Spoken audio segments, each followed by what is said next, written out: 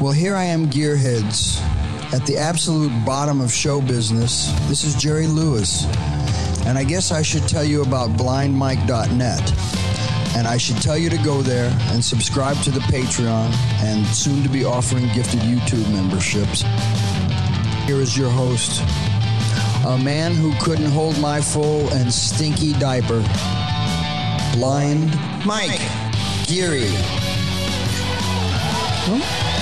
It's really captured Jerry Lewis's not caring about anything. I know. I don't know how Jerry Lewis ended up being a character on the program, but I kind of like it. Yeah. It was just from a Why Are You Laughing, I think. I guess so. Well, hello, everybody. So this is a different kind of episode today, and I don't know what to say about it, really. I can't stop smiling. It was a lot of fun for us, but do you think they'll enjoy it? Do you think the listeners will like this? So when we talk to Richard, our favorite things are when he just goes off and calls people sacks of shit. And if you like that, we got about an hour and 10 minutes of that coming up for you. Got a lot of it, but here are my questions, and here's what I kept. Believe me, this was in my mind throughout the whole episode. First of all, are we phonies now? No. I feel like that's the conversation I would have. We've never said anything about Richard that was bad. We asked him everything we had an issue with about him. Right. Right? Absolutely. Okay. My other question, does it ruin the bit?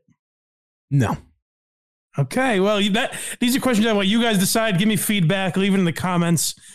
Is Craig right or wrong? For the Craig haters out there, there's going to be a couple moments where, you get what you want, I guess, if you enjoy hating Craig. What did I do now? What did I do this time? Well, we'll see if the people can spot it. Which reminds me, by the way, there's something I forgot to bring up on the last program. On Why Are You Laughing episodes, it ends with, from an episode we did, about Dave Chappelle's Killing Him Softly. That's right. It ends with the phrase, zip it up and zip it out. Mm-hmm. Now, I've always kind of noticed this, but didn't really care enough to mention it.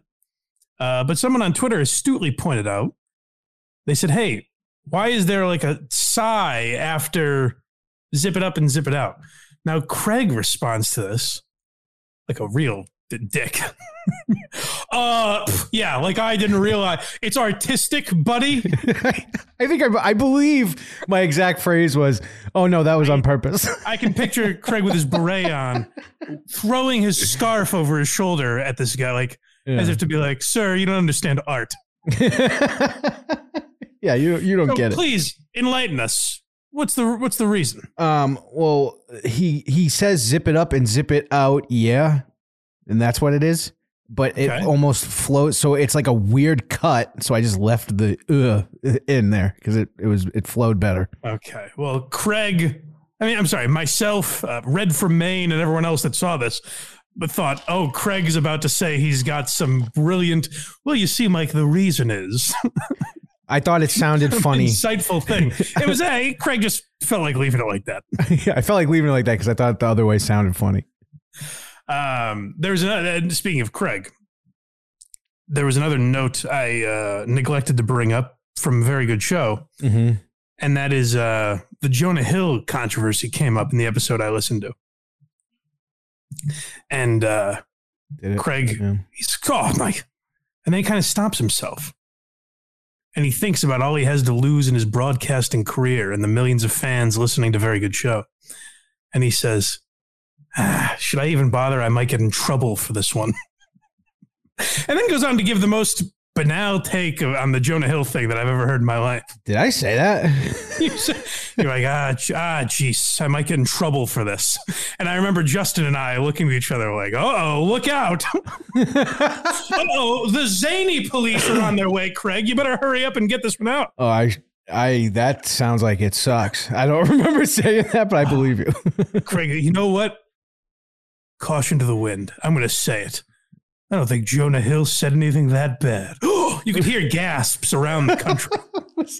Well, there had to have been something leading up to that, or like a word. You, we were disgusted in the car. It was not a word. I've got Cullinan yelling at me about Cameo, and I'm still like, please, let's keep talking about that rather than listen to Craig.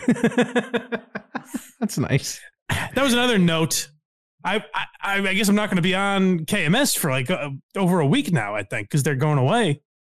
And I thought I was on today, but apparently not. Another Cullinane snubbing of me. Mm-hmm. But the Cullinane snubbing I've got an issue with is he's painted this picture of me.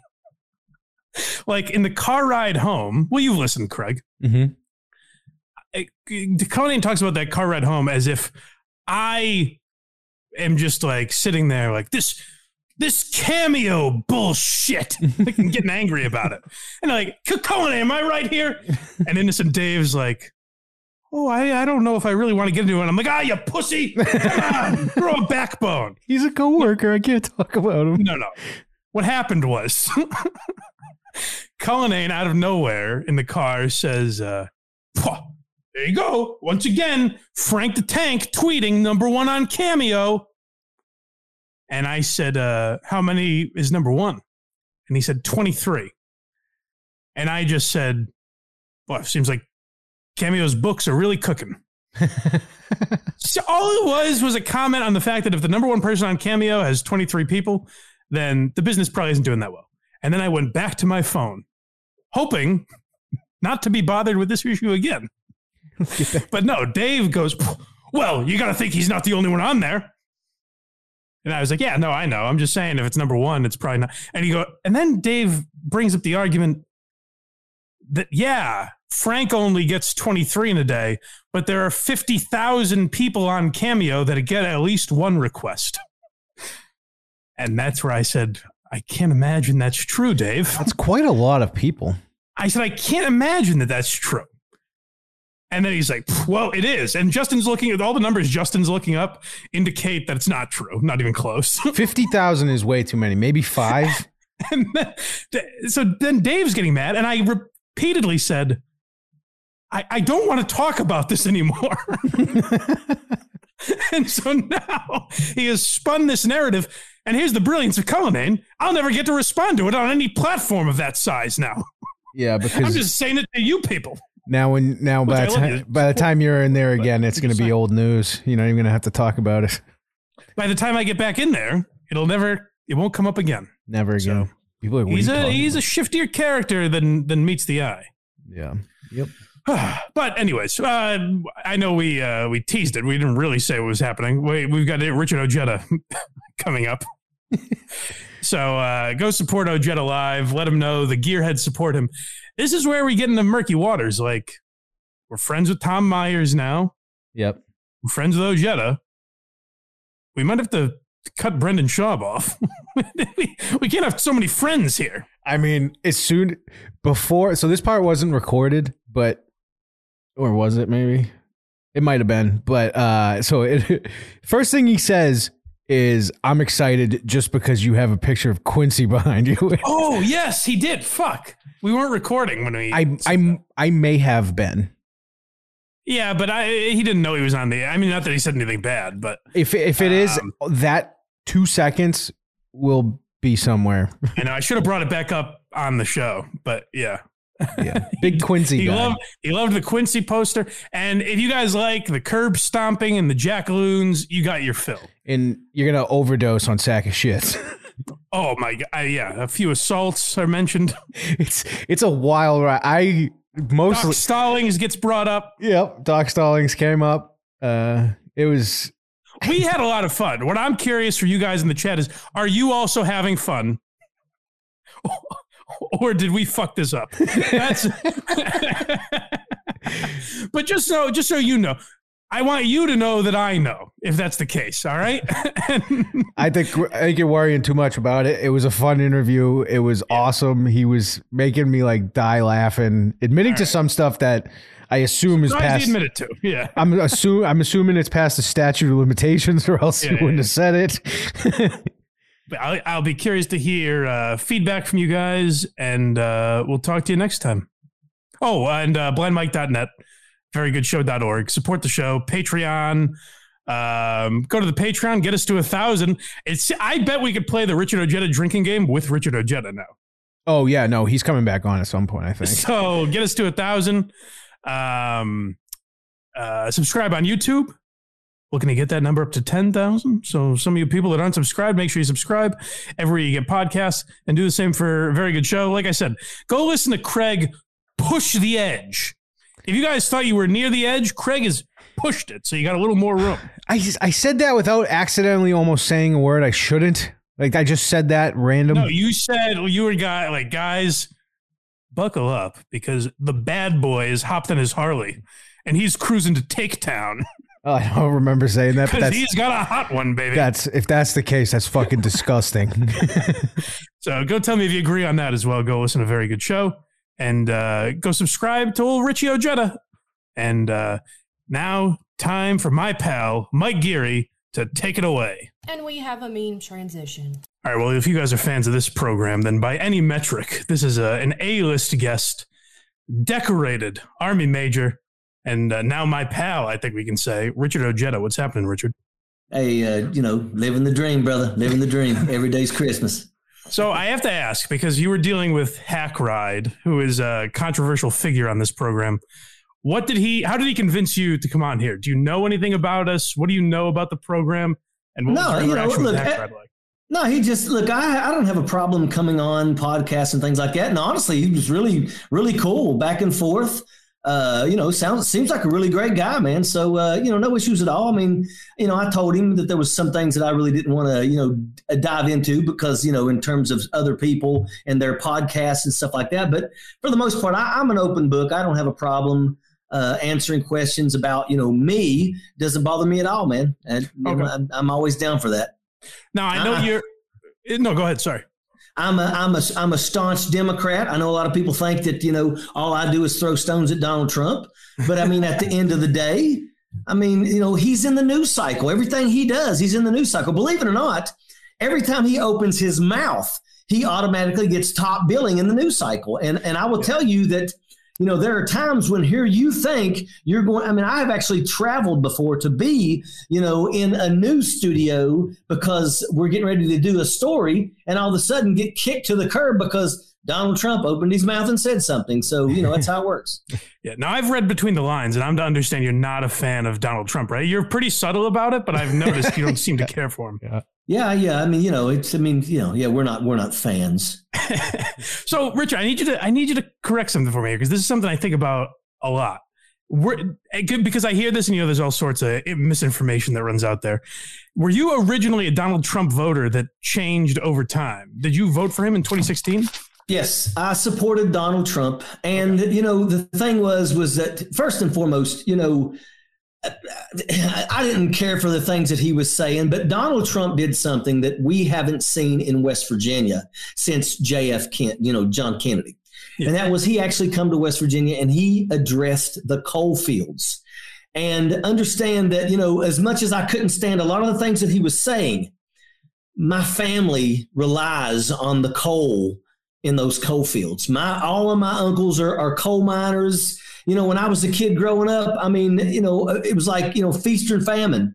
I had 6 months of the year, everybody's on strike, and then 6 months, everybody's working. And it's still like that today. Today, when everybody's working, everybody's got a bass boat, everybody's got a big Ford F-550 truck and all that stuff. And then 6 months later, it's all for sale. And, they're trying to keep food on the table while they're in the, famine side of the house. But, he was talking about doing things for the coal industry. And I thought to myself, I will absolutely, swallow my pride and I will support this guy. And then, of course, as soon as he wins, he doesn't do anything. We lost more coal jobs under Donald Trump than we did on anybody else. And at the end of the day, coal is a dying resource. We need to get away from it because the truth is it's bad for the environment. And, you can sit and say that you don't believe in global warming, but goodness gracious, just look, the last 7 days, last week was the hottest 7 days in the globe's history, period. So there are issues and we need to address that. And we got to stop saying that, don't worry, our kids will figure it out. So when did you make the switch? Do you remember the moment you stopped supporting Trump? Because you've done a complete 180. If you went from voting to the guy to I hear you talk about him now, he's enemy number one on the Ojeda list. So when did make that switch? It wasn't long. It wasn't long afterwards. No. It was just listening to the things that he says and the way that he spews things. And I will tell you that, I ran for Congress in 2018, and I was number one out of all 435 races in the country in flipping red votes blue. And hold on, I'm not going to answer it. But he came to West Virginia and called me a stone cold crazy wacko, and he supported my I've seen this. Yeah. And this is but the sad thing about this is that, all I wanted to do was help West Virginia. When I become a senator in West Virginia, a state senator, the first thing they told me is your first 60 days, don't do nothing. Just sit back, relax, watch what we're doing. And then maybe next session, which is in the following year, then maybe you can get your feet wet. First and foremost, the people did not elect me to sit back and watch other people do the bidding. I went there to stand up for my people. And by the way, I went through a lot. A lot of people don't know this, but I won my state Senate seat from the emergency room at Charleston Area Medical Center because 2 days before I won my election, I took a pipe to the back of the head and 8 broken bones in my face with brass knuckles. So that's what I had to go through. So, when I got to the Capitol, the first thing I did was I started pushing legalization of medical cannabis. And of course, everybody was like, hell no, we ain't going to give this a shot. But what I did was I got the people behind it. About 2 weeks, my bill was sitting on the floor and nobody wasn't going anywhere. So I went to the Health and Human Resources Committee chairman, Tom Takubo, and I said, why are you not running my bill? And he looked me in the face and he said, because Big Pharma don't like it.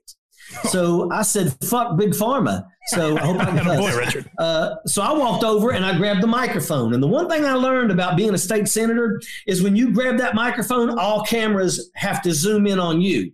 Okay. And that's when I started making this a big piece where people on the outside of the Capitol were starting saying, yeah, this is right, man. This is right. We need to support medical cannabis. Yeah. Because once again, poor people get cancer more than rich people because poor people drink from the tap and rich people drink Evian water. And that's just the way that it is. So I was able to get West Virginia passed in my first 60 days. But all I wanted to do was help West Virginia. That's all I ever wanted to do. I started a shoe program that we sent 6,000 kids in Southern West Virginia to school with new shoes on their feet. I always worked my ass off to try to help people. I made the local officials in my hometown establish a abandoned and dilapidated structure program because 1 out of every 4 houses was burnt, rotten to the damn ground. And these leaders were doing jack shit. So I called their asses out. So I've always tried to help. The next thing you know, I'm running for Congress and I got this guy coming down there throwing stones at me and she won. But do you know that in the last 6 years, and now she's going for her 4th term, she has never so much as brought a single penny to West Virginia. The only thing that she got caught basically trying to take credit for infrastructure that she voted no on. And the only thing that she brought to West Virginia was she got a $3.1 million PPP loan that went to her and her family. Ugh, it's always how it works. It's always how it works. So disgusting. That's what they got by listening to that orange turd run his pie hole. And I'm going to tell you right now, he is garbage. I think that, what he said, I'm going to tell you, I'm glad that I'm on your podcast right now because for all the people that are listening to what I'm saying, I want them to also remember this. If you know anybody that's facing charges for, I don't know, murder, rape, whatever it is. Yeah, Craig.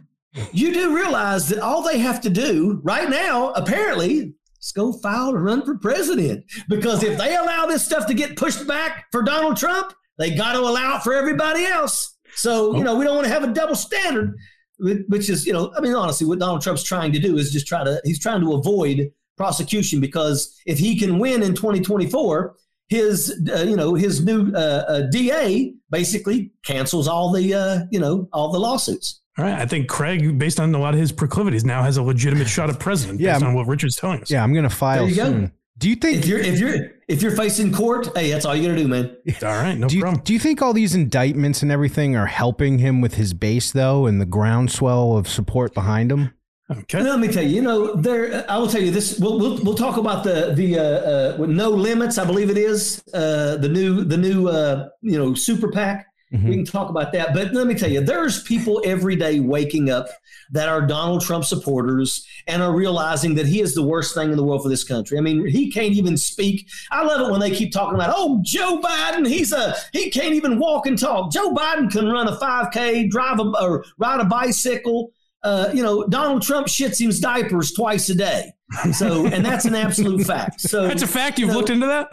Yeah, dude, I'm telling you right now, the dude shits himself twice a day. And they got to take him into a room and they got to hose his ass off, man. I mean, he's absolute garbage, man. But Richard has seen it. He's done the research.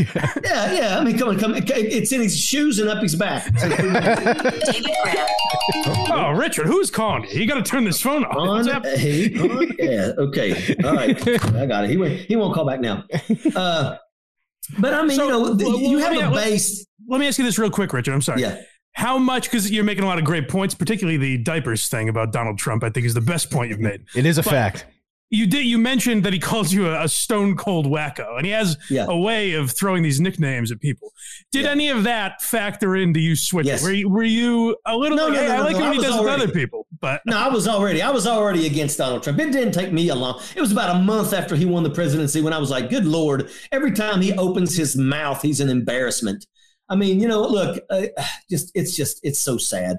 And I'm going to be honest with you. I voted Republican in presidential elections. Pretty much, I voted for George Bush. Yeah. I mean, that's just, I was it's always that way. It's interesting to me because now you strike me as someone that never would. Like when I listen to your show, and I hope you don't take offense to this, you seem like a guy that would be impossible to move off of the left. But that's when I found out that you voted for Trump, and now you're saying you voted for Bush as well. Obviously, you're Bush, somewhat McCain, balanced guy.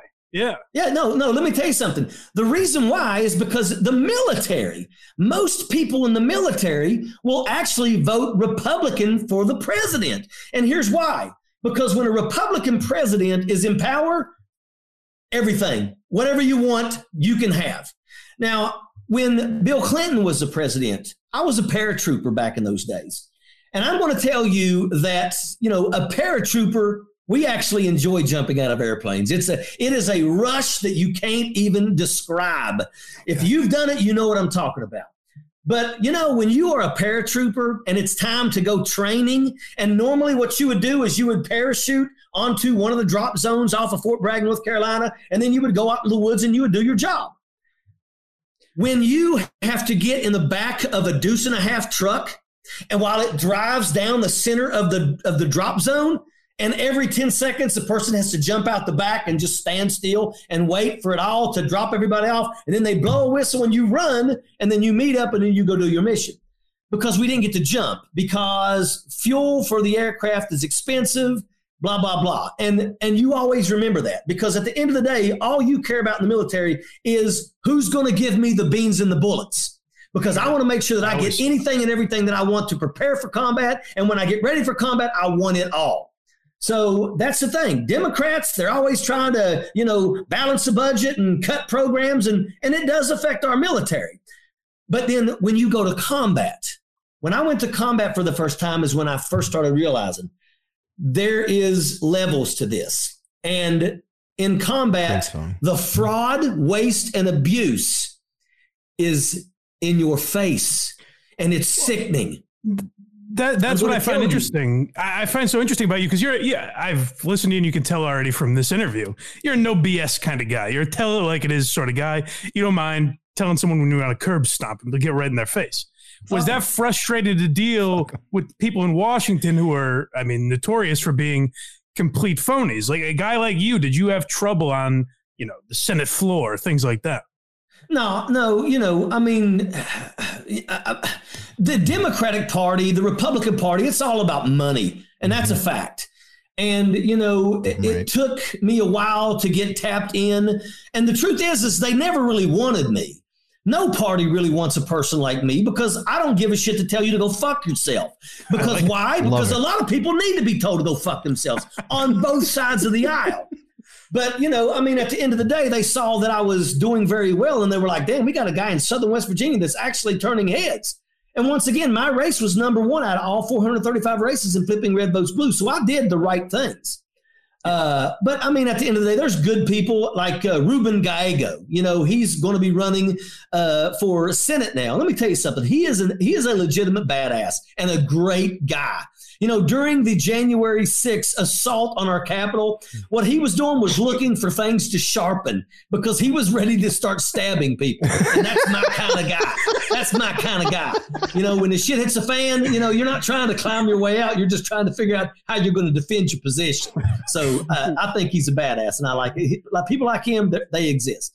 When you were in office, what was the closest you ever came to? We almost had a fist coming fight to that level. Let's say. Yeah, we almost had a fist fight. We were on the Senate floor, and on the Senate floor, we all consider, the House is on the other side of the Capitol, and they're a bunch of jackaloons. They're always arguing. She called me a name. It's like embarrassing. You're like, go behind the Connex and punch each other in the face for 5 minutes, and then come back and be friends again. But get it done. So we're sitting there, and there's a couple people that I couldn't stand. One of the guys' name was Ryan Weld. Ryan Weld and I think his name was Ryan Ferns. Both of them were absolute shit stains. Ain't worth a dime. All they care about themselves, And Ryan Weld is a veteran, but he wants everyone to think he wears this Army Commendation Medal on his thing. One of those. Yeah, get out of here, man. So we had a guy, but one of the things is that if you disagree with somebody on the floor, you do not take it to them on the floor. You don't leave your desk and walk over and get in somebody's face. Doesn't matter. Republican, Democrat, that is a no. You don't do it. So one of the Senate minority chair got up and he said some stuff that was spot on. And there's this guy named Azinger, and Azinger is a shitbag. He was actually at the Capitol on January 6th, but he was too chicken shit to go in. He let his buddy go in, but he stayed outside because he's all talk, and that's about it. So basically, he leaves his desk, runs over, and gets into the face of the Democratic Senate minority leader. Well, next thing you know, Doc Stallings, who is Senator Stallings, me and him were both the senators for the 7th Senatorial District. And let me tell you something. We're big Doc Stallings fans here. Doc Stallings is a lawyer. Not a lawyer. He's a doctor. But let me tell you something. Doc Stallings come up rough. Doc Stallings didn't have shit given to him. Doc Stallings is a guy that will literally fight you at a drop of a hat. Okay. So next thing you know, Doc Stallings gets in Azinger's face and said, "You're wrong, Azinger." Azinger starts running his mouth to Doc Stallings. So I get in position because I'm like, they're getting ready to start throwing punches. I wasn't getting in position to help Doc Stallings. I was getting in position because as soon as daggone Doc Stallings knocks Azinger out, I'm going to friggin' beat the shit out of daggone Ryan Ferns with Ryan Weld. That's how much I hated those assholes. You're ready for a melee. You're ready for shit to go down. I'm ready for a melee. I'm just looking at my targets, man. That was all it was. Did you sort of have that reputation? Did people know not to fuck with you? You and Doc Stallings? That seems like a tough tag team to go up against. There's a lot of guys in there that you don't play with. We had people in there that, they wasn't necessarily brawlers, but I'm going to tell you right now, when you're talking about, from the mouth, buddy, they eat you alive. You would rather get an ass whooping than daggone, stand and fight with these guys. You'd rather take an ass whooping than a debate with these people because that's how sharp they were. So, we had a reputation that we were all scrappy and we were all, because there was only, 13 of us. That they had a big majority. So, we had to get there and fight for everything. Believe it or not, it was my speech that started the teacher strike. Really? And that went across the country. Yeah, that was my speech. I got up because I spent 4 years in the classroom. I retired from the military. And then I went back and in Logan, West Virginia, I started teaching ROTC at all 3 of the high schools. And it became the second biggest program in the state. It was doing great, sending kids to college in full rides. And, friggin' shit, I forgot what I was talking about. To me, friggin' traumatic brain injury. What was I talking about? What a badass you are mainly is how you were going to teach everyone a lesson. I don't consider myself a badass. I consider myself somebody who tries to help people. I want to help people. I want to help. Any means necessary. Yeah, I'm not going to take your shit. But at the end of the day, I will absolutely sit and work with you. I'll cross the aisle to work with you. Basically, when we talk about there were people that were on the Republican side that literally never pushed any bills. They never got up and spoke. They were just drawing a paycheck. And that's something that sickens me, especially when you guys have the majority. But here we are. I spent 4 years working in the high school teaching kids. So now I'm a senator and I'm still teaching. It's just for 60 days I get off. I get to go stand up in the Capitol while, I'm not at school. Yeah. And I'm listening to these lawmakers basically talk about teachers like they're garbage. And oh, by the way, we're 49th out of 50 in teachers' pay. And I'll tell you right now, teachers are probably the most important profession that we have, because you can't make a doctor without one. You can't make a lawyer without one. We need teachers. Damn sure. So that's when I decided that I'm going to stand up and I'm going to say something. And I got up and I told them, because I sat with teachers every day during lunch and I listened to the bullshit that they were trying to push. Let me tell you something. You want to know bullshit? It was called Go 365, which said that by May, you, teacher, have to buy one of these. Now, we're not going to give you the money to buy one, but if you don't have one by May, we're going to fine you. For the blind people, it's a phone. Now, when you get this, you got to log on to the Go 365 page, and you've got to give me your weight, your breast size, your hip size, all that. Now, I want to know how much you weigh, so that if you lose 10 pounds, you're going to get a $25 gift card from Walmart. Ooh. But if you gain 5 pounds, I'm going to increase your premiums. Now, I'm going to tell you this.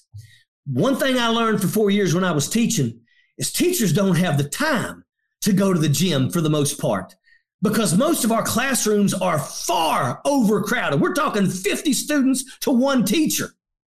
And they're grading papers because they got 7 classes a day until their heads hit the pillow. And I'm going to tell you, not many teachers are physically fit. That's a fact. That's why basically one of my jobs was to scare the shit out of the kids long enough to make sure that they ain't fighting. Make them think that you're crazy. Don't get my PTSD acting up there. You better stop. I might have to come in there and get involved. I think you're the right man for the job there, Rich. I think you can scare some kids, no problem. I mean, I'm always like that. But that's what they were trying to do. And, those were personal things. So I got up and I said that it was garbage, and that, if you think the teachers aren't speaking about striking, except I said the S word. I said, you guys better think twice. Well, the next thing you know, I get in my vehicle and I'm driving home and I get a phone call from Mingo County Schools. And they say, hey, Senator Ojeda, hold on. I always got to keep my thing. They said, Senator Ojeda, we need you to come to this meeting. So I showed up. And every teacher in Mingo County, every bus driver, everybody was there. And I knew then, I'm like, holy shit, tomorrow they're going to go on strike. Oh, boy. And the next morning, Mingo County was the first out of 55 counties to go on strike. About 2 days later, 9 counties were on strike. And 4 days later, all 55 counties were on strike. We had 28,000 teachers in the Capitol, and we won that fight. And we won that fight not just because the teachers were there, but because unions joined in this fight. When you walked outside the Capitol on the Capitol steps and you looked down, you saw a sea of red and blue, which was the AFT and the WVEA teachers organization's colors. But you also saw camouflage, the United Mine Workers of America. You saw a tent over here that was the Teamsters, the pipe fitters, the boilermakers, the painters. All these people were there. And that's when the Republicans was like, holy shit, we've done stuck a damn stick in a hornet's nest. And we won that fight. After 9 days of fighting, we won that fight. Teachers got a pay raise, and they got money put towards their private insurance. I did everything to try to help. And then I run for Congress, and I get shit on because everybody loves Donald Trump. Right. And, he come down there and put on a coal miner's cap and acted like he was working a shovel. That some bitch ain't never damn worked a shovel in his life. Everybody knows that. But good Lord, you saw them daggone people. He's like baby Jesus. And that was it, man. It was Now, if you, let's say for whatever reason, Richard Ojeda gets the chance to debate Donald Trump. Do you think you can keep your cool? Because here's what I worry about with you, Richard. You get hot under the collar. You start getting physical with people real quick. And then in a debate stage, I wonder how Richard's going to perform. Am I wrong? Let me tell you something. I have been in debates many, many times, and never have I raised a fist. Never have I mean, I'm going to tell you, and I've been in some pretty rough places. When I ran for Senate, I took on the biggest thug in the county. And I can remember going to places and looking at the police with him pointing at me like, holy shit. There were times when I thought, as soon as I get in my car to go away, I'm going to get stopped by the police and I may disappear. But make no mistake about it, I wasn't going to give it to him for free. But yeah, I'm going to tell you, man, that's the kind of stuff. But I don't get physical on debates. I talk about the issues. I rip people a new asshole, but I can do it. I spent 24 years in the military. I know how to rip somebody's ass without putting my hands on somebody. You learn those things in the military. You got to be able to stand in front of groups of people and motivate these people. And let me tell you something. When you're standing on the friggin' border of Iraq at 2:30 in the morning because you're getting ready to cross with your troops, you got to be able to inspire, not scare. I can only imagine, Richard. But so here's another thing I wonder about you, because I find you to be a very funny guy. But here's what I worry about with like left-wing politics is you'll say stuff that I find very funny. Like was it Greg Abbott that you said you hope there's a stairway to heaven? Hell yeah. Can't get up. Hell yeah. I love that. It's but so there funny. are people on your side that would want to cancel you for that. No? I don't give a shit. Attaboy. Hell yeah. That's the thing. Hell yeah. Understand? I hope people realize Richard Ojeda doesn't need to be a senator or a friggin' representative of Congress. Richard Ojeda don't need that. I don't need nothing.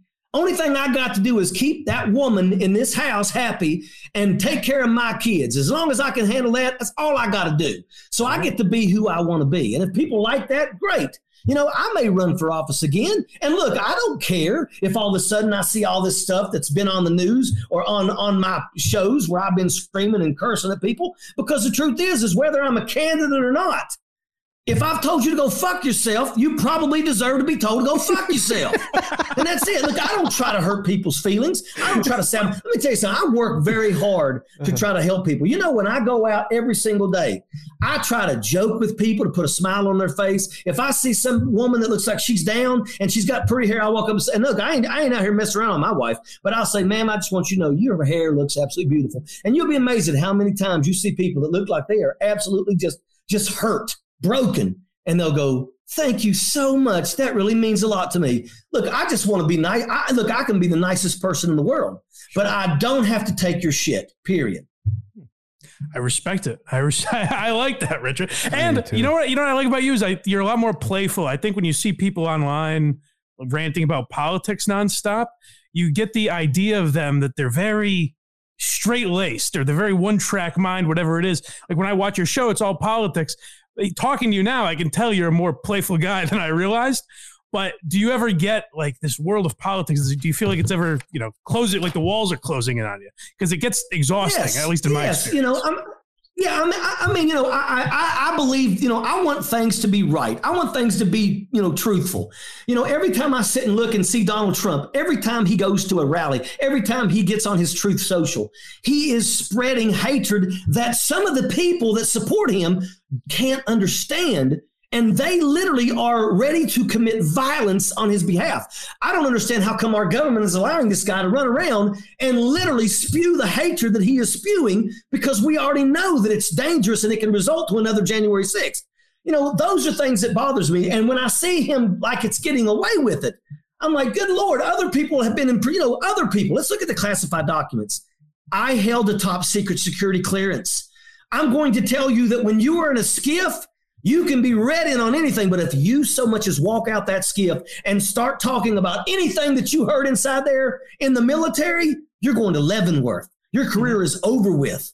When you get a top secret security clearance, you may think, that's awesome. I got a top secret security clearance. It also has a burden to it, because make no mistake about it, you're going to be read in on things that you can never speak about on the outside.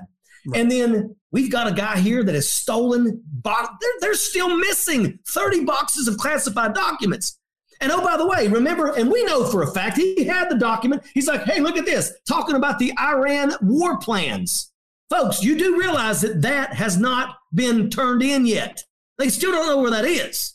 So let that sink in. We got a guy who's supposed to be a whistleblower who is daggone working arms trades with Iran. Do you think that Donald Trump wouldn't sell that shit to benefit himself? That's why he took in the first place. Absolutely. So that's the kind of stuff. It's a double standard, because guess what? in the time that this has surfaced, that Donald Trump stole records, we know of 2 occasions already where a person was found with one classified document and they got 5 years in prison, and another person was found with a box of documents in their bathroom in the tub, and we're getting ready to see her get sentenced, and it's going to be significant. So what do we have to do? We learn about all these scumbags in Washington. There's plenty. What do we have to do to get Richard Ojeda back? Because you've got the full backing of the Blind Mike Project if you run for office again. I hope you know. Well, I appreciate that, man. And I love coming on shows, man. I'll be on here anytime you want. But, I'll tell you, right now, my biggest focus, I'm not planning on running for office. I just moved to North Carolina, and I like it here. The roads are great. Schools are better. Everything's better in West Virginia. I mean, goodness gracious. All you have to do is flush a toilet and you make it better. But,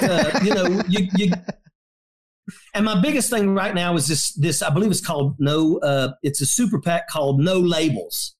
And it's really a pro-Trump super PAC. And Joe Manchin, the friggin' senator from West Virginia.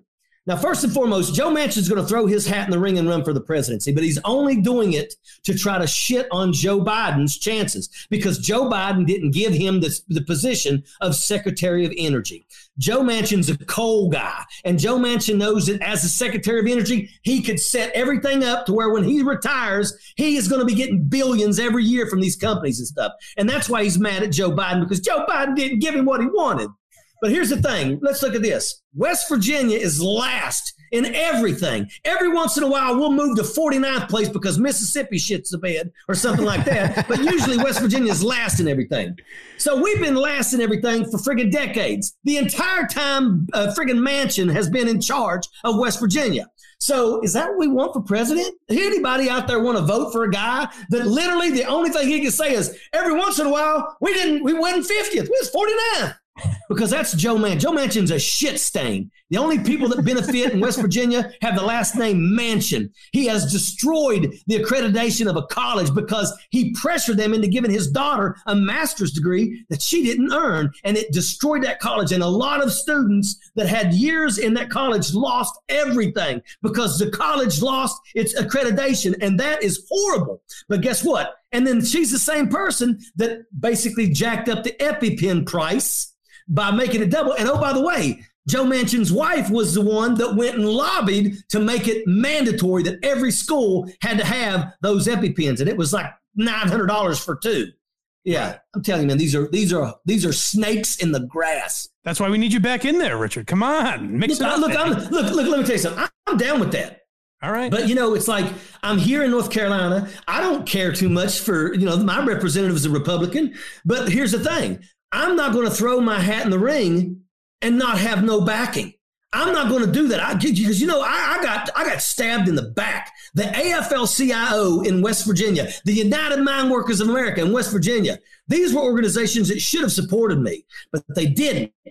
And they didn't because they were doing underhanded bullshit because Shelley Moore Capito was with them. And I'm going to tell you right now, she's a sack of shit, hasn't done a damn thing either.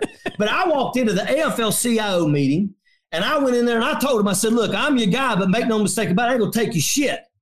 I walk out of that room, my phone starts beeping because I said everything. They were like, dude, you killed it. You're definitely going to get the AFL-CIO. But what I didn't know is as soon as I walked out of the damn room, Mike Caputo, who was a senator in West Virginia, who I have took up for many times, stood up and said, because he's a rep of the UMWA, he stood up and said, the UMWA would appreciate everybody in this room to take no action on this race. And they screwed me over, and I got no support from the very union. When I was a state senator, the leaders of those unions used to come into my office and say, hey, man, can you go out there and rip these people a new asshole on the floor with this? And I was always, sure, give it to me. I get it, because I will fight for unions. Let me tell you something, and I don't give a shit. I'll say this anytime.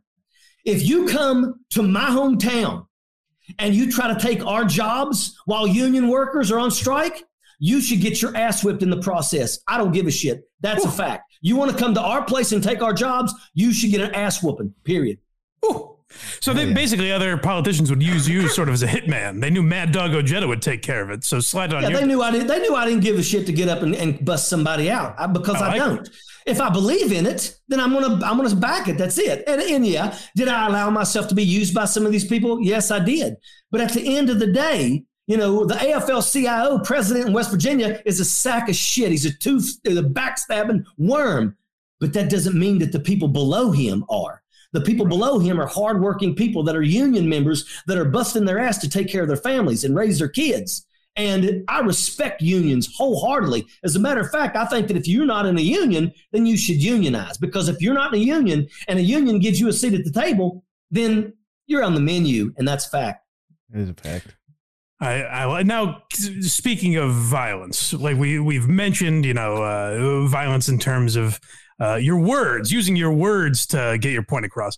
But you mentioned earlier you were a victim of genuine violence. How did that all play out? Because I know very little about it, and then I realized I know even less because I thought it was while you were in office that assault happened, but it was before. No, it was before. Let me tell you, it's absolutely sickening. But I was invited to a political function right before the election. And it was one of those things where I was up the holler where I grew up. And it was at a friend of mine's house.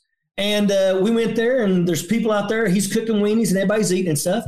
And I'm talking to a group of 4 guys. And next thing you know, I get my shoulder like this. Hey, I look, and it's Jonathan Porter. Jonathan Porter grew up right down the street from where I grew up. I've known him his whole life. And yeah, he was a friggin', he'd never done anything in his life. He was always just a friggin' big turd, didn't do shit. But, once again, I mean, like I said, hey, Jonathan, I knew him his whole life. We never had any issues ever. We used to hang out and sometimes go drinking and stuff together.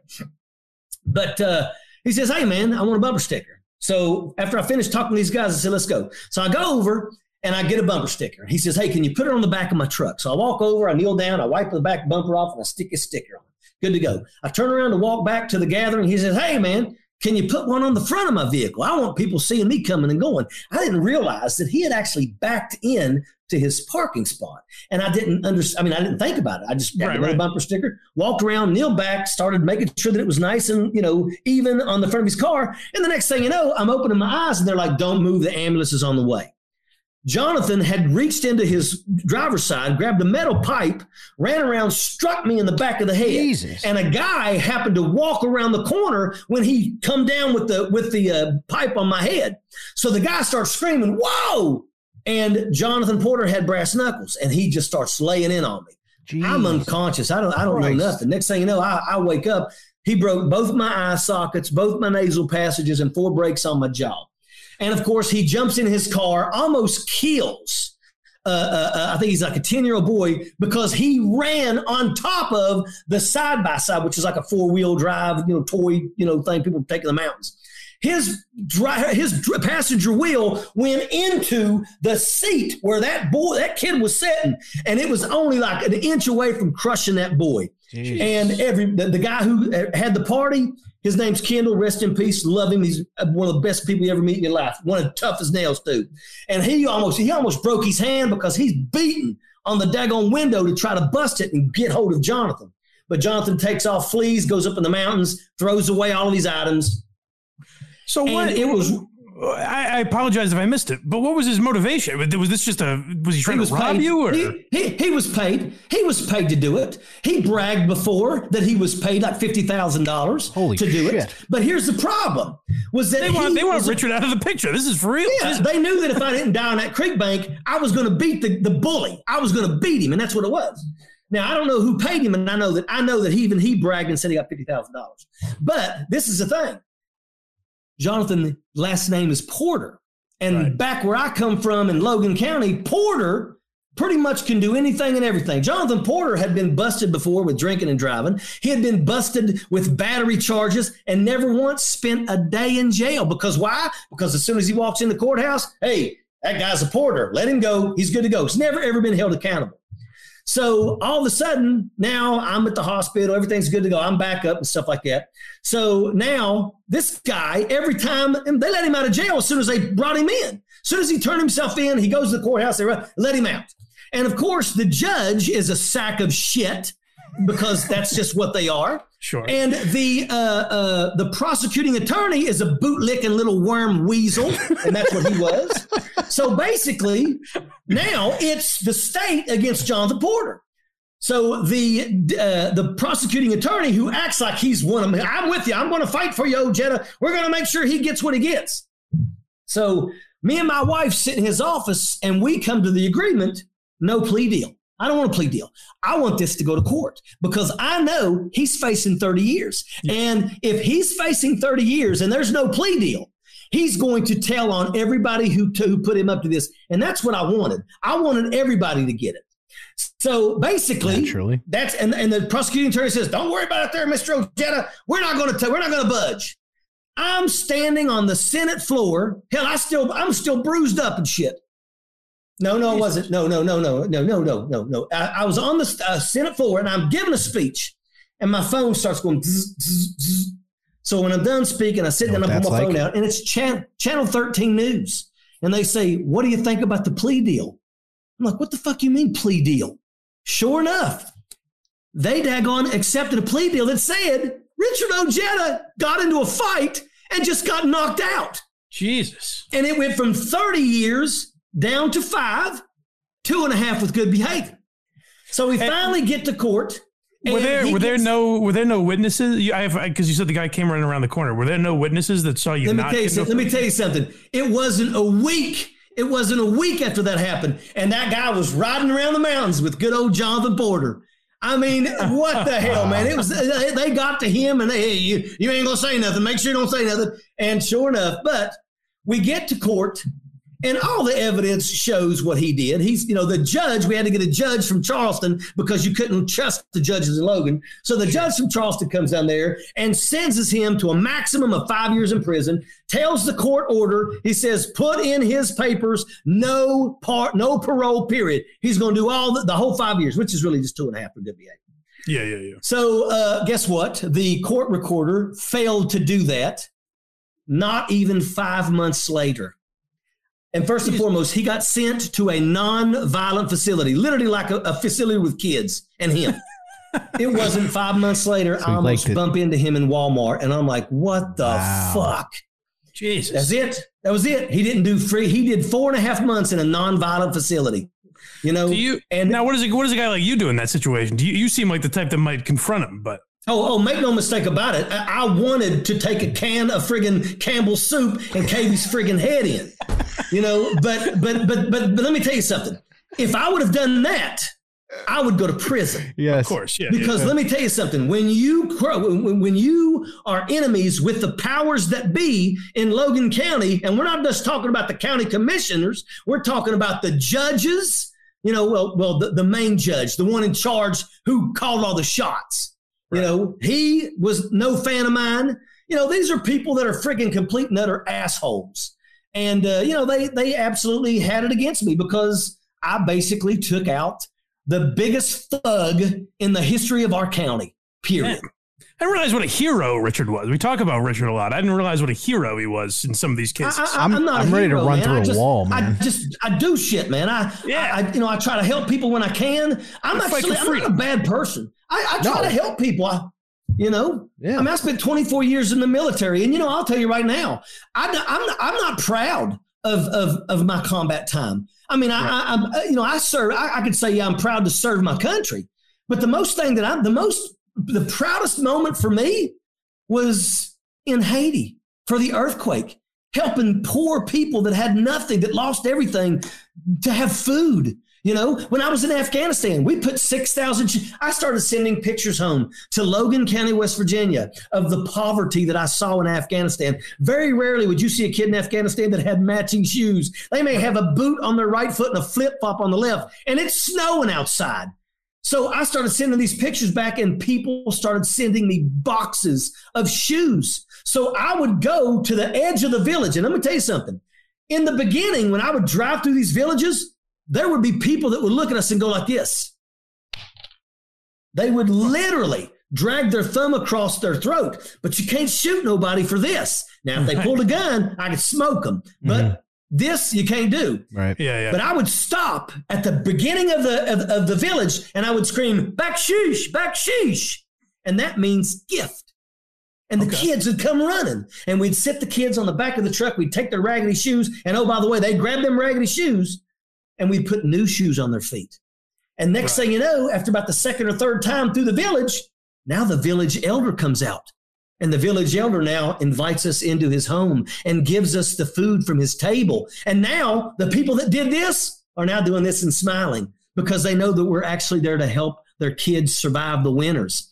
That's what I'm most proud of when you're talking about my military experience. You know, I'll tell you right now, we should have never went to Iraq. We could have ended. We never had to invade Afghanistan. We could have killed Osama bin Laden within the first 3 months, but we stopped because big companies like Boeing and Lockheed Martin and Brown and Root and Halliburton, which, by the way, Dick Cheney used to friggin' be the vice president of, they saw an opportunity to take everybody back, and we can get bogged down into a war for the next 10, 15 years. So let's invade Iraq. Endless wars all the time, money makers. We killed well over 1 million Iraqis. And the truth is we should have never went there. We could have Saddam Hussein would have already died of old age. You know, I mean, it's a shame. You know, and I participated in that, and I hate that.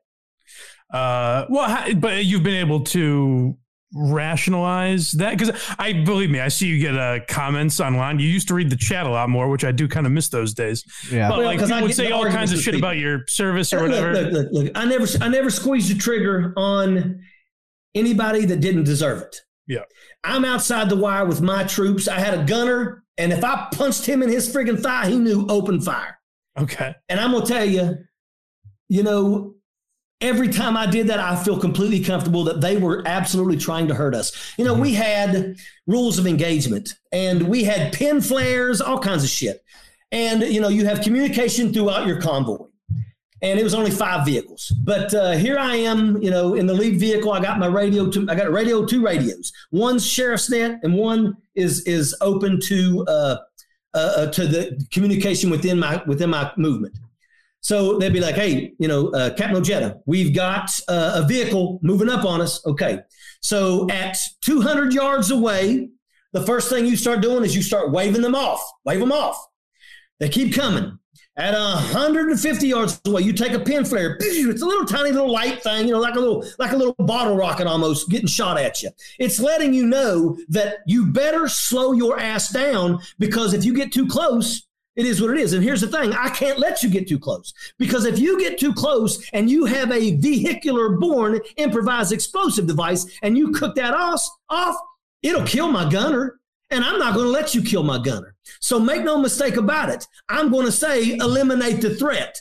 And when they get within the 100-meter mark, eliminate the threat. Done. Boom, boom, boom, boom, boom. Done. Move on. Keep on going. Well, we've learned, obviously, Richard has won a lot of people over with all of his great service. He does a lot of great things. But there's one thing that whenever we have talked about your show or anything, Richard, this always sticks in my craw. This one does bug me about you. I think you're going to have an explanation that'll win me over. But we have seen a story where there was a guy making videos of you speeding around West Virginia. Yep, you know what I'm talking about? Yep. Okay. Did you get him fired from his job? No, I did not get him fired. I did not get him fired. All right. First and foremost, isn't it kind of funny that he had his camera ready to take a video of me? And oh, by the way, let me tell you this. I'm driving on this road to Huntington, West Virginia, and it's a 2-lane road. Now, if you're driving behind somebody and they are brake checking you, you know what that means, don't you? Absolutely. Yes. They're slamming their damn brakes and you're getting like this. Yep. That's the situation. And I'm like, you know what? Fuck this shit. I'm going around. And you know what? He had the camera waiting on me. Okay. You know, now the only mistake that I made was that night I went on my live and I said, I'm going to call his boss tomorrow, because my thing was this. If I get into a wreck with that truck, his company is what's going to end up paying to fix my vehicle or paying for my medical bills if I get hurt, right? Correct. Okay. So my thought was, I'm going to call the boss. Well, guess what? I did call the boss the next morning, but I didn't call him to get him fired. I woke up the next morning and realized that I probably had kind of went a little ballistic because I was fucking fired the night before.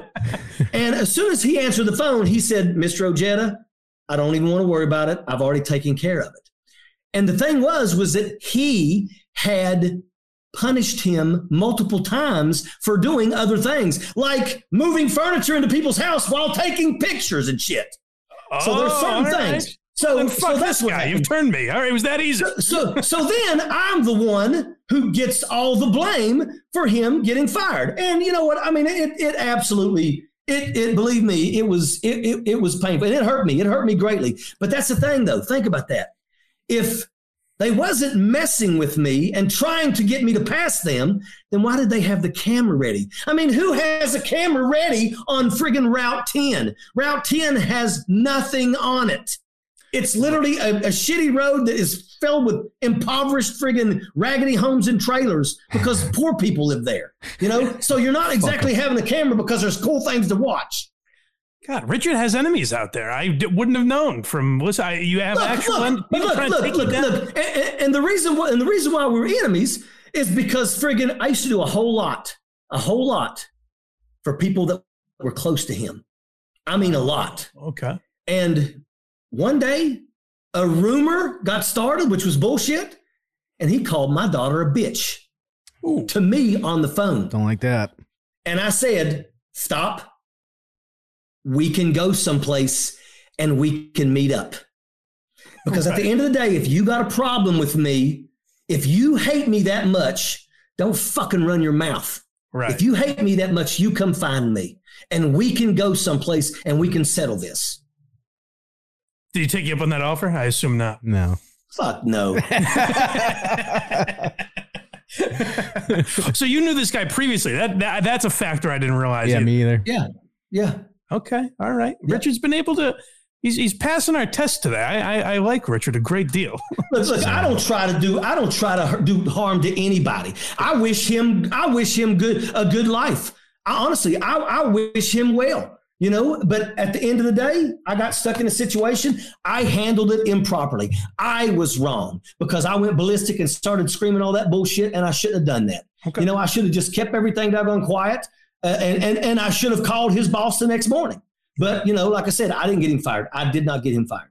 All right. I respect that. Now, that fire that I love so much, you've heard me enjoying it today.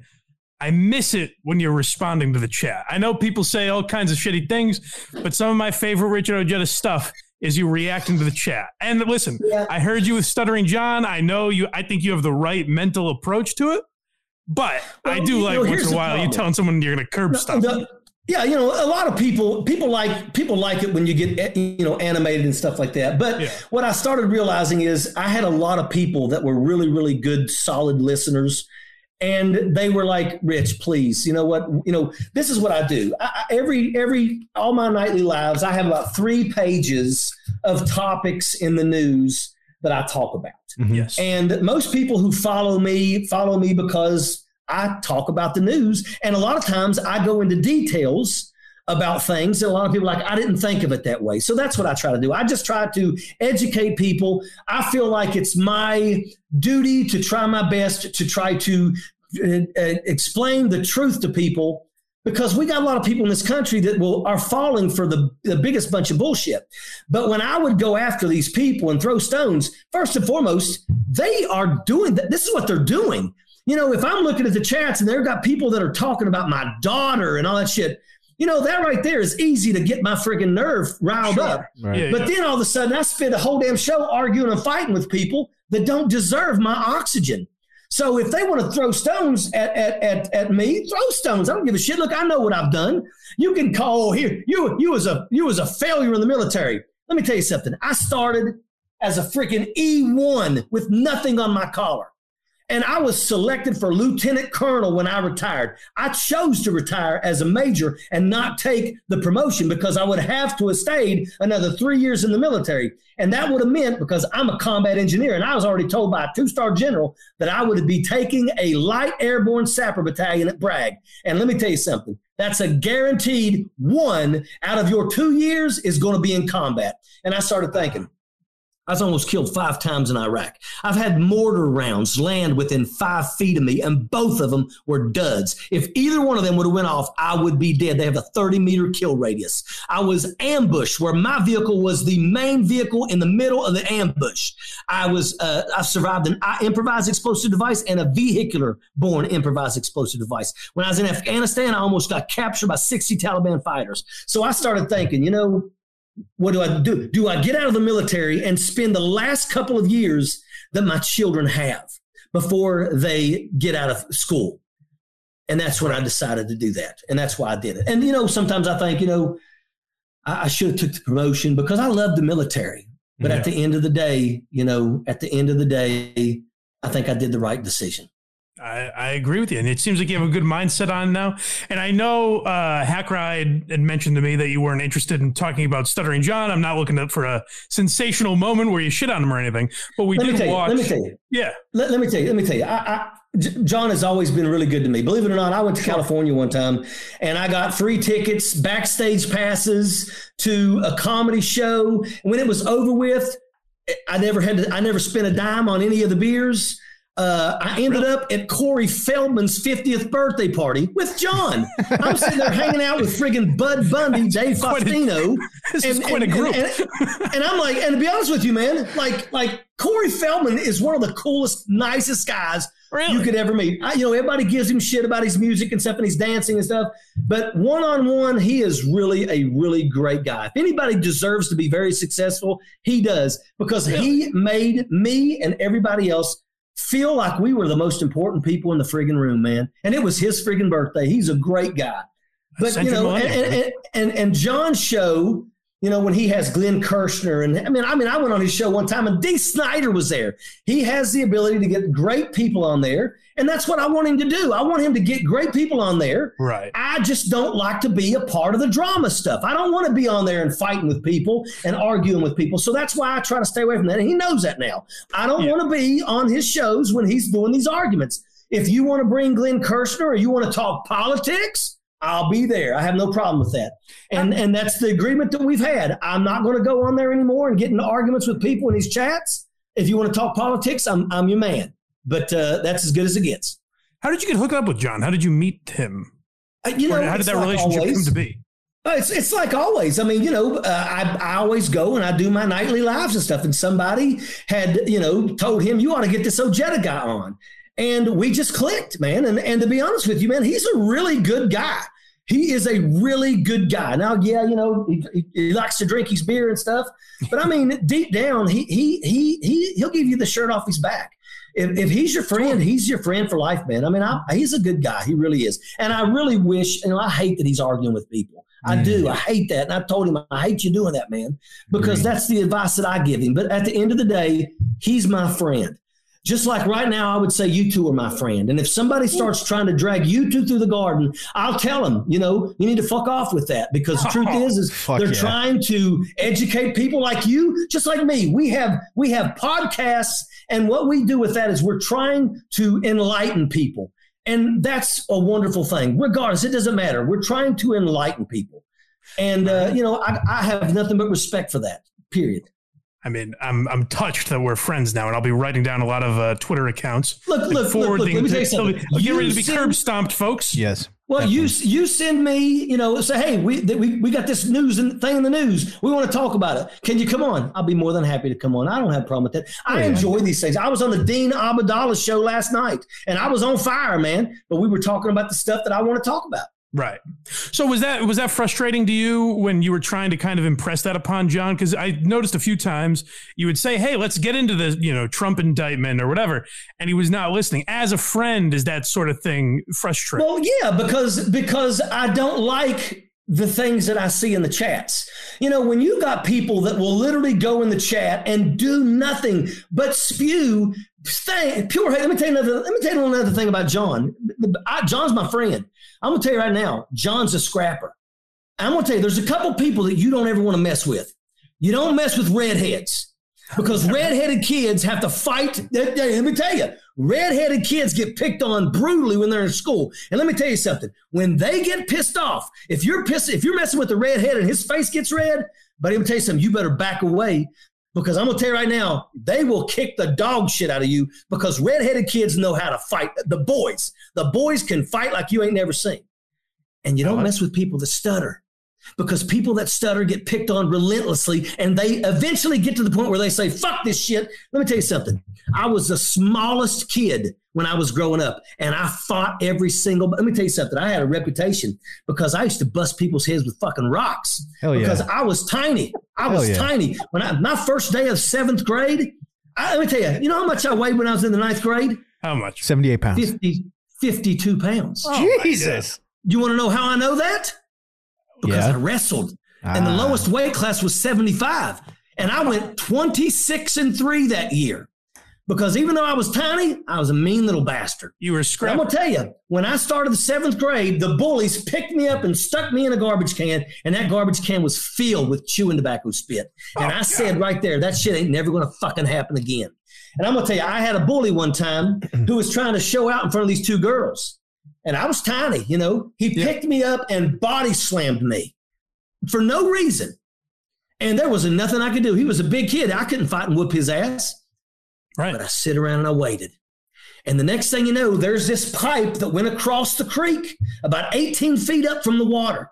And he was going to try to impress those girls by crossing that pipe.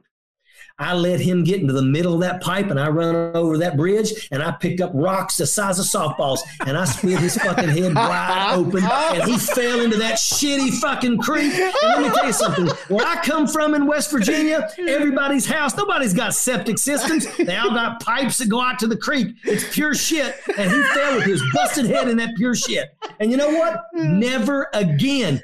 He never even so much as spoke to me ever again. From scrapper to sapper. I love that. Boy, Let me tell you something.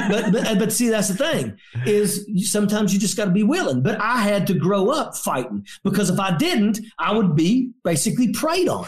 So that's how I was. But I'm going to tell you right now, John is a scrapper too. And I look at these people and I see these people throwing horrible things. They're talking about his children and his mother and all this stuff.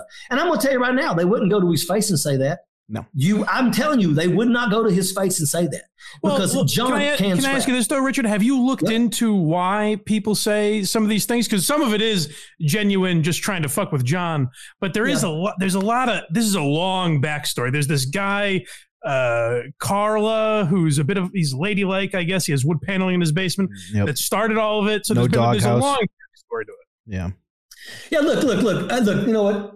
Individual one-on-one with John, I don't have a problem with that. But coming on his show and throwing those, to me, that's garbage. If you got a problem, then go to, if John has said something negative to somebody that literally angered them, then they have a right to speak that out in front of him, even if it's in the chat, if it's a one-on-one. But now you got 50, 75 people that go on there just to daggone completely feel the chat with bullshit and garbage. And look, I got other shit to do. Right. I mean, I got all kinds of stuff that I could be doing right now. I could be sitting here and I could be working on my tonight's live and tomorrow's live. And I don't want to be sitting here arguing with people in a chat. Right. But make no mistake about it. Me and John have spoke. John is going to continue doing his chats where he's arguing with people. And I'm not going to be a part of that. But when John wants to talk politics, if that's what he wants to talk about, I'm willing to come on and talk politics. I'm not going to be arguing with anybody in the chat. I don't want to. I don't need to because it doesn't do any good. I mean, look, why am I going to argue with somebody that's sitting behind a computer that won't say it to my face? Right. You know, and let me tell you, so that right there will get your blood boiling because, you know, you're going to see, because they do. They'll say things about my children because they know that I'm not going to be able to actually do anything to them because they're where they are. And that's what's going to get you riled up. Yep. Right. And that's what bothers you is you got somebody who probably sweats fucking butter, you know, friggin', you know, if it wasn't for the fact that he had a chin, he'd be a perfect fucking circle. You know, that guy's throwing stones, you know, I mean, it's just like, you know, it is. It's brutal. And you know, John tends to like that stuff. He likes to argue with that stuff. I don't want to. I don't need to. So in terms of politics, have you found John to be an interesting, you know, discussion partner? Because I don't listen to his political stuff often. Yes. He's insightful. John, he's a Democrat, but I'm going to tell you another thing too. John has amazing guests. I don't know if you guys have ever followed Glenn Kirshner. Glenn Kirshner has a show called Justice Matters, and I'm telling you right now, Glenn Kirshner has been at almost every level in terms of legalities and stuff. Mm-hmm. He is a subject matter expert without a doubt.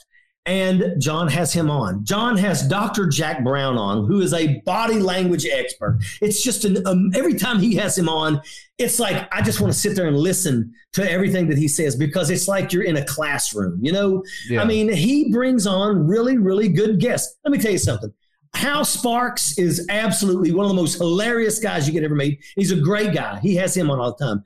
Dude, Dee Snider. I mean, hell, I went through 2 friggin' Stay Hungry albums, man. I love fucking Dee Snider. I mean, hell, when the teacher strike, it was We're Not Gonna Take It was the song the teacher sung every day. So, I mean, it's just, he has great guests. And let me tell you something. He is aware of the topics that he's talking about. Okay. It's just stay away. Don't look over there at that comment section. Right. And we could really have a good conversation. I talk about there's things that I want people to know. I dragged Joe Manchin through the garden because Joe Manchin is trying to spoil Joe Biden's second term. And I want people to know that Joe Manchin is going to throw his hat in the ring and run for president, even though he knows he's not going to win, but he's doing it to sabotage Joe Biden. And here's the thing. I want people to realize, would you vote for Joe Manchin? Because he's been in charge of West Virginia for 40 years and we're last in everything. So do we want the country to be like that? Or do we want somebody that's actually getting shit done? And Joe Biden is getting shit done, and that's a fact. Now here, this is for the first time I'm starting to see the politician in Richard come out a little bit because I asked him, so is John insightful politically? And Richard said, oh, he's got great guests, man. His guests, top of the line. I see what you did there, Richard. I'm on to you. He does. Now, I mean, he's not bringing on Steve Bannon and those jackaloons like that. Yeah. I mean, and I'll be honest with you, I wouldn't have a problem going on Steve Bannon's show, but I would much rather go there in person because once again, I guarantee you he's the kind of guy that'll run his fucking pile behind his microphone. This is what I'd love to see is Richard doing Fox News and Newsmax and all these type of, actually we're sitting with a guy right here who's the producer for the Jerry Callahan show. Jerry Callahan's like a staunch right-wing guy. Yeah. My boy Ironhead here produces for him. That's the show you should go on. You should be arguing with guys like that, these crazy right-wingers. Crazy. I don't have a problem. I really don't have a problem. I mean, at the end of the day, I mean, you can sit here all day long and you can talk about Donald Trump. I didn't see anything. Donald Trump, the first thing he did was shut down the damn government. And this is what's also kind of fucked up. Do you want to know how come that got stopped? The only reason why that government shutdown ended, you know why? Mm-hmm. Because friggin' the maintenance crews at the airports close to Washington, D.C., because they don't make enough money to live in the city of Washington, D.C., so they have to drive 45 minutes every day from where they live to work. Mm-hmm. And then they go to work and they have to do the maintenance on all the aircraft and they got to do inspections on all the aircraft. And it got to the point where, because remember, they wasn't getting paid. So now they can no longer afford to put gas in their car to drive to the friggin' airport. So now aircraft was not getting inspected. The maintenance was not getting done. So it shut the airport down. And then all of a sudden, these members of Congress who didn't have a problem with all this shit started realizing, I'm going to have to take a bus to Idaho? Fuck that.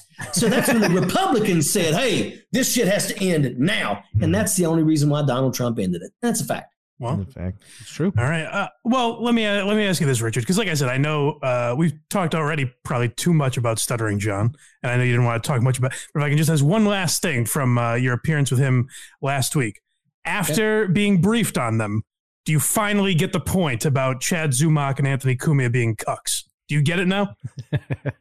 Yeah. Okay, all right. That's about what I figured I would get. Richard, thank you so much, man. You've been honestly great and very playful, and I've enjoyed you a lot. I hope we can get you back at some point. Absolutely. All right. I will tell you, I would like to at least get the opportunity to let everybody know that on YouTube and on Facebook every night at 8:30 Eastern Standard Time, I do Ojeda Live. Yes. I also have started it's called the Turn Left Pack. And we're going to be a thorn in Joe Manchin's side, and we're going to put billboards in Josh Hawley's backyard and all the rest of these jackaloons. So, if you want to check that out, go to turnleftpack.org and also go and follow me on Ojeda Live on YouTube and on Facebook. Yeah, for those of you watching on YouTube right now, go over to Ojeda Live, subscribe, tap the bell so you know whenever Richard goes live. Watch on, you do it on Facebook as well, right? Yes. All right, so make sure you do all that. Go support Richard. He's our boy now. We're friends. You heard him say it. And we will talk to you guys next time. Sappers, clear the way. Airborne all the way. And we have a meme transition. Sappers, clear the way. Airborne all the way. If I tell you you've got a homicide, buddy, you've got a homicide. I hope to hear from you soon. I am proud to own the Trumpy Bear, and I will always be proud to be an American. Until then, have yourself a great day, and as always, rock on.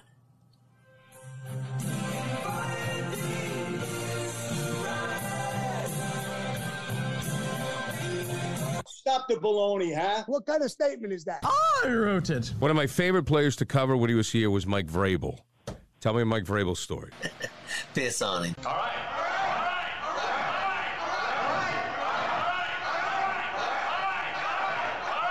Stop, my belly hurts. What's that, sir?